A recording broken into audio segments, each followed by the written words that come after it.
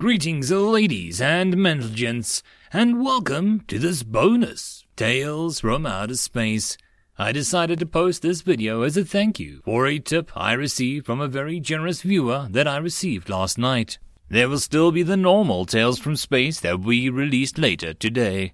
And, as always, I hope that you enjoy. And thank you again for the tip. Any and all support for the channel, whether it be monetary or otherwise, is very much appreciated. Enjoy. Story number 1, Almost Peaceful, written by Cold Fire. 4,000 planets of the Greater Unity, 6,000 sentient species, give or take. Technology so complicated it could only be repaired by crews with multiple different cognition types on the team. And that's not even mentioning the violent flare-ups that had brought the Great Unity down from 8,000 planets and 14,000 species. It was entirely understandable for the humans to be so intimidated. But no, that wasn't quite it. To the species with similar intelligences and social structures, it almost seemed that the humans were embarrassed of all things, but nobody paid them any mind. Their insistence on using a freely given technologies to outphase the signals that they had been broadcasting for cycles. Odd. Same with their social quarantining for all human history, and with the electromagnetic shielding of their quadrant, the only thing people really paid attention to was when the backwater nothing asked for other species to delete the preliminary data gathered earlier. Some worlds balked at that, but this tiny flimsy race was so obviously terrified that even the most predatory and war races consented to the purge. It didn't really matter anyways. Their quadrant, and even the mix of death worlds and featureless rocks, was otherwise entirely empty of life, sentient or otherwise. The Alab were the first to realize how strange that had been. If humanity had then hidden itself away, kept to the rest of the universe, it would have been expected. There were many shy, pre-evolved races, and they would have been ignored, as seemed their wish. But no, the flimsy bipeds built ships of their own, founded settlements in half a dozen worlds, and these places weren't shielded like the Earth space was. Instead, they were as obvious as the unshielded as possible. Curious about the oddity. They were a plains evolution, so, curiously for them, the Alab ventured as close as they could to the strange cities without being spotted, hidden beneath the best cloaking that Great Unity had to offer. As it turned out, they didn't need to hide, partially because the humans saw them, and partially because the humans invited them down. By now, the Alab's attention had attracted the attention of most of the Great Unity, who telepathically watched through the Alab sensory hearts as the world opened up around them. This colony was not the tarnished scar that they would have expected of an ascent race. Even the planet was different from the dusty rock that it had started as. A cool breeze touched the Alab delegation. It was scented with so many things that, for a moment, the Alab was frozen in simply trying to process all the variety. The variety, of course, came from the masterpiece of terraforming before them, where there were once craters, glittering pools of shimmering with the reflective scales of aquatic creatures. The star-burnt ridges now housed both massive, rigid photosynthetic organisms and prancing furred quadrupeds. Even the brief glimpse sparked massive speculation of the universal scale. Were the humans genetic engineers whose art surpassed that of even the Tradi? Did their planet simply have that many organisms, with the evolutionary history far enough beyond anything seen elsewhere, to create such a variety of perfectly proportioned life? Landscape designers hurriedly took notes and scans, preparing for the unavoidable rush of requests for the new style. But that wasn't the mission. As stunning as the landscape was, the Alab turned around, clicking their hearts, an abrupt change in input. The city was massive, a gleaming wonder in the stone and steel, somehow surpassing the crystal forests of Mazva in elegance. The ships soaring through the skies above them shone like stars, they thought, yet the Alab could pick out individual details on the designs adorning them. Not long after this event, other species began to visit humanity's homes. Without fail, each and every one of them was uniquely beautiful. Their ships weren't their fastest, but one couldn't help but be impressed by the symmetry. Their music wasn't the most complex, but it often gave rise to an emotion of actual empathic abilities. And each colony had its own biome, its own set of unique species. It's more impressive than the last. Rumors began to grow, as they do, surrounding the home world of the greatest artists in the universe had ever seen. Some said that they were drab, focused on training the artists that they sent out rather than making the art itself. Others declared that Earth was obviously a religious secret. They had found out that the humans had religion only a few cycles earlier. Of course, their prayers and monuments were the most beautiful anyone had ever seen. But that was scoffed at. The sheer breadth of the human religions wouldn't allow a decision that unified, the debaters pointed out, and at least one human would have given it away before now if it was something centered on faith. By far, the popular opinion was that even the most wondrous works of the colony worlds paled in comparison to the splendor of Earth. Tales spread, saying that anyone non-human who saw Earth in all its glory would be struck silent in awe, never to speak again, for fear of diminishing the memory of what they saw. That Earth was so wondrous that the colonies saw their own worlds home to more abstract riches and honor than most of the rest of the universe, as hopelessly utilitarian, as grey and lifeless in comparison to Rena Alakrim to Ormac 8. Over the human cycles, Earth grew in fame and mystery. Despite taking advantage of every advancement shown to them, humanity never once volunteered the knowledge or technology beyond their art and culture. Nobody minded, though, as said art was definitely worth the cost. Humans got more and more famous and continually better educated as the Great Unity slowly funded and rewarded their astonishing work. But they retained their particular aversions, never accepting any weapons or training or even remotely militant designs, acting almost horrified at the thought of violence. It made sense in an odd way. The fragmentary human history that had been gathered from the occasional interview with the taciturn race was as pure as it came, one where even hinting at conflict would see one shunned. Traders and scholars learned this quickly, taking specialized training in avoiding the subject just to avoid scaring their precious artists. It was with this in mind that the Grold set off for Earth. They were one of the oldest species in the galaxy, and undoubtedly one of those for whom the times of peace chafed the most. It was in seeking both truth and conquest that they sent out their expeditionary force towards Earth. The logic was plain, even to the most sedentary of species. If the fascinating mystery in all the universe was being guarded by the 11th most physically weak species, and the second least violent, at least being an immobile, telepathic Caleste that covered a small moon, then of course the predator-evolved race with an undeniable urge to spread their reach, grow their power, would eventually come after them. The First Fleet was more of a team of armed ambassadors than an armada. Even if they attacked, the Guild hoped to stay on humanity's good graces. The Guild kept a careful contact with them up until the moment they crossed into the shielded Earth space. The First Fleet was never heard from again. The Guild, logically assuming that some standard space disaster had befallen their fleet, sent another, and this one precautionary reconnaissance at messenger ships. Again, all was well up until the shielded space. The Guild, sure that the new fleet was safe from all but the strangest disasters, waited with bated breath before the return of the messenger ships. The first one came back early, not only with the report of the fleet, not notable planets all found yet, other than 12 death worlds. The fleet continued in search for Earth, but with cargo. That was unexpected, to say the least. The messenger ships had been intended to fly back and cross the shield, transmitting messages from one side to the other. This one had been used instead to transfer what looked like a derelict satellite that meant whatever was on the satellite was worth looking at, too.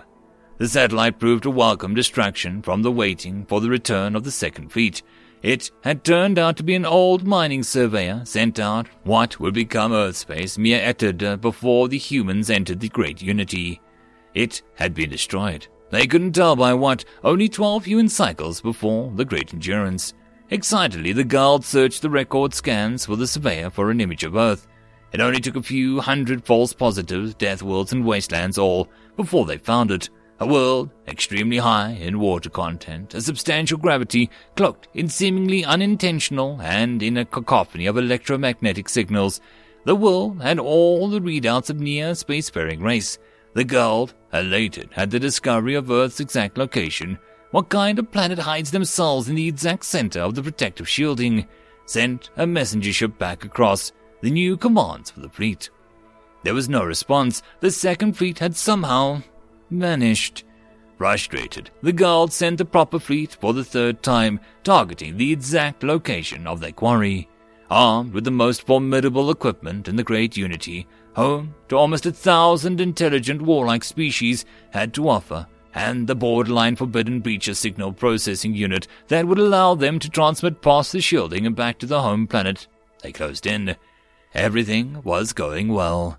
The invasion force was actually feeling a bit pointless when they reached the first field of wreckages. They stopped for just long enough to check where there were no survivors of their fleet, and that's where there were no intact ships or weapon systems to harvest. It was when they reached the second fleet that they realized something might actually be wrong. These ships were perfectly bisected along the power cores, the corpses of their crew shot mid-float even if they died in depressurization of space. But again, scans revealed no useful resources, personnel, or information about the opposing forces.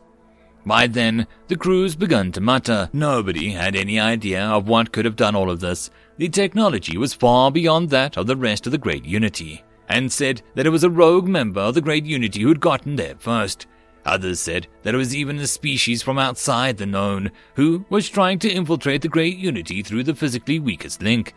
Either way, the mission of the Guild shifted to new direction. Save the humans from the strange new threat. The fact that doing so would net them the secrets of Earth was simply a bonus to a glorious war. The High Command glinted at the political win-win from something that they had expected to bring them only hatred. As the Guild, weapons primed against the unknown threat passed into the solar system that Earth was supposed to be located in, they began to broadcast their oncoming victory across the universe. Every member of the Great Unity guiltily creatively watched the final answer to the question of Earth. The Guild passed the star that Earth circled. They counted the planets out from the center, pausing when they got to the third nearest. It wasn't Earth, or at least it didn't look like it. There was no towering cities of light. There were no full monstrosities of inspiration. There was no massive tracts of wildlife, no forests, no poles of ice, no massive mountains, even water, which had before been the natural wonders of this world according to the mining satellite, had vanished, leaving the continents indistinguishable from the sea floor. Horror and sadness filled the galaxy. Clearly, whatever had destroyed the Guild fleets had also smote the Earth into oblivion, leaving slag where once were mountains, and radioactive craters where the satellite showed had once been glorious cities. It was while the Guild drifted in shock and the Armada appeared, dropping cloak unlike anything the Great Unity had ever seen before, unleashing whirlwinds of light and kinetics upon the unfortunate war fleet. The signal cut off. Silently, not the alarm of the human colonies who had, of course, not watched. The myriad wolves of the Great Unity came to a consensus. They would keep the horrendous act of violence from the humans so long as possible. They would arm themselves, surrounding Earth space and the best and brightest every military force in the Great Unity had to offer.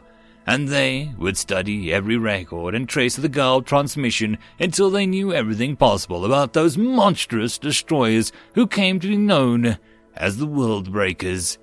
Several Earth passed, and there was no trace of the World Breakers. Another fleet, armed again with a breacher, sent into Earth space. They didn't last long. The Batum developed over time. A fleet would go in, armed with the newest equipment, often technology inspired by their very foes.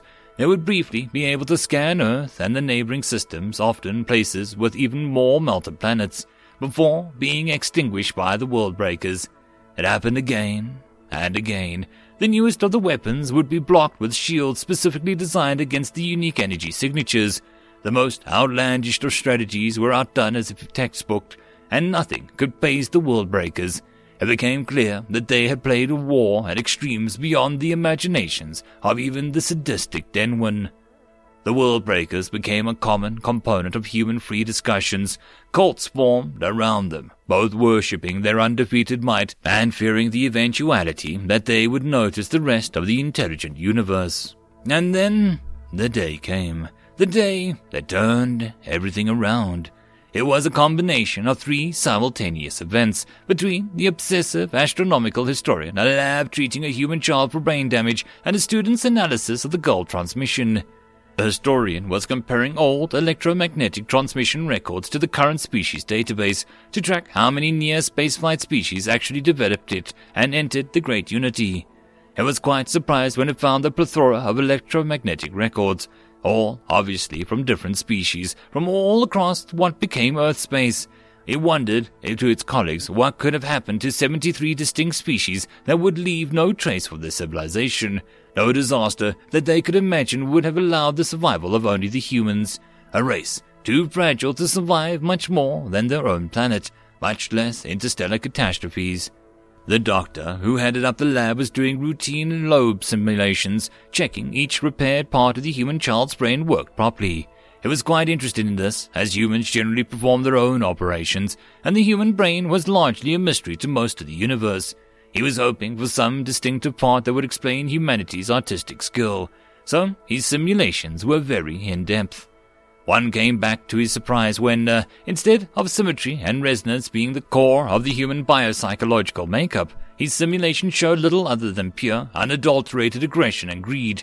Uncertain that he ran it again and again. Then he called the other interspecies doctors he knew to have them replicate the results. It was confirmed.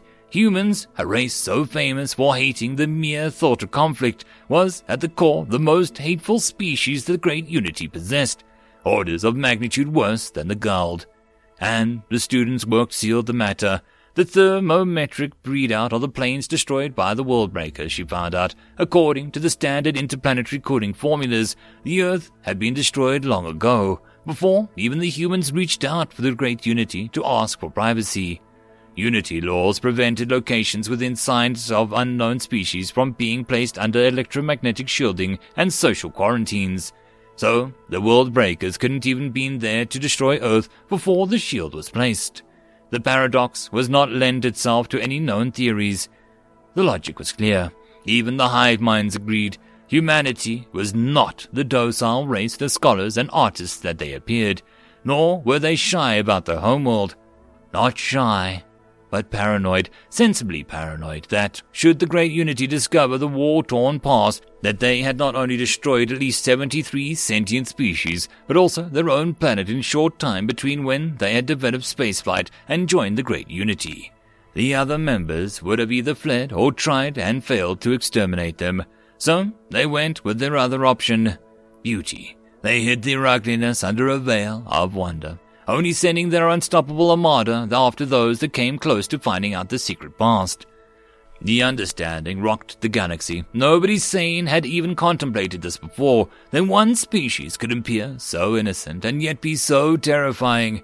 Their worlds would never be the same. Despite all of this, little to nothing changed for the humans.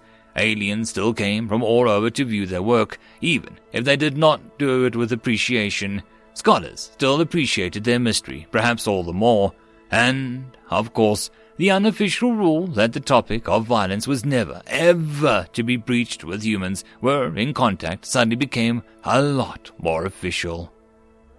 End of story.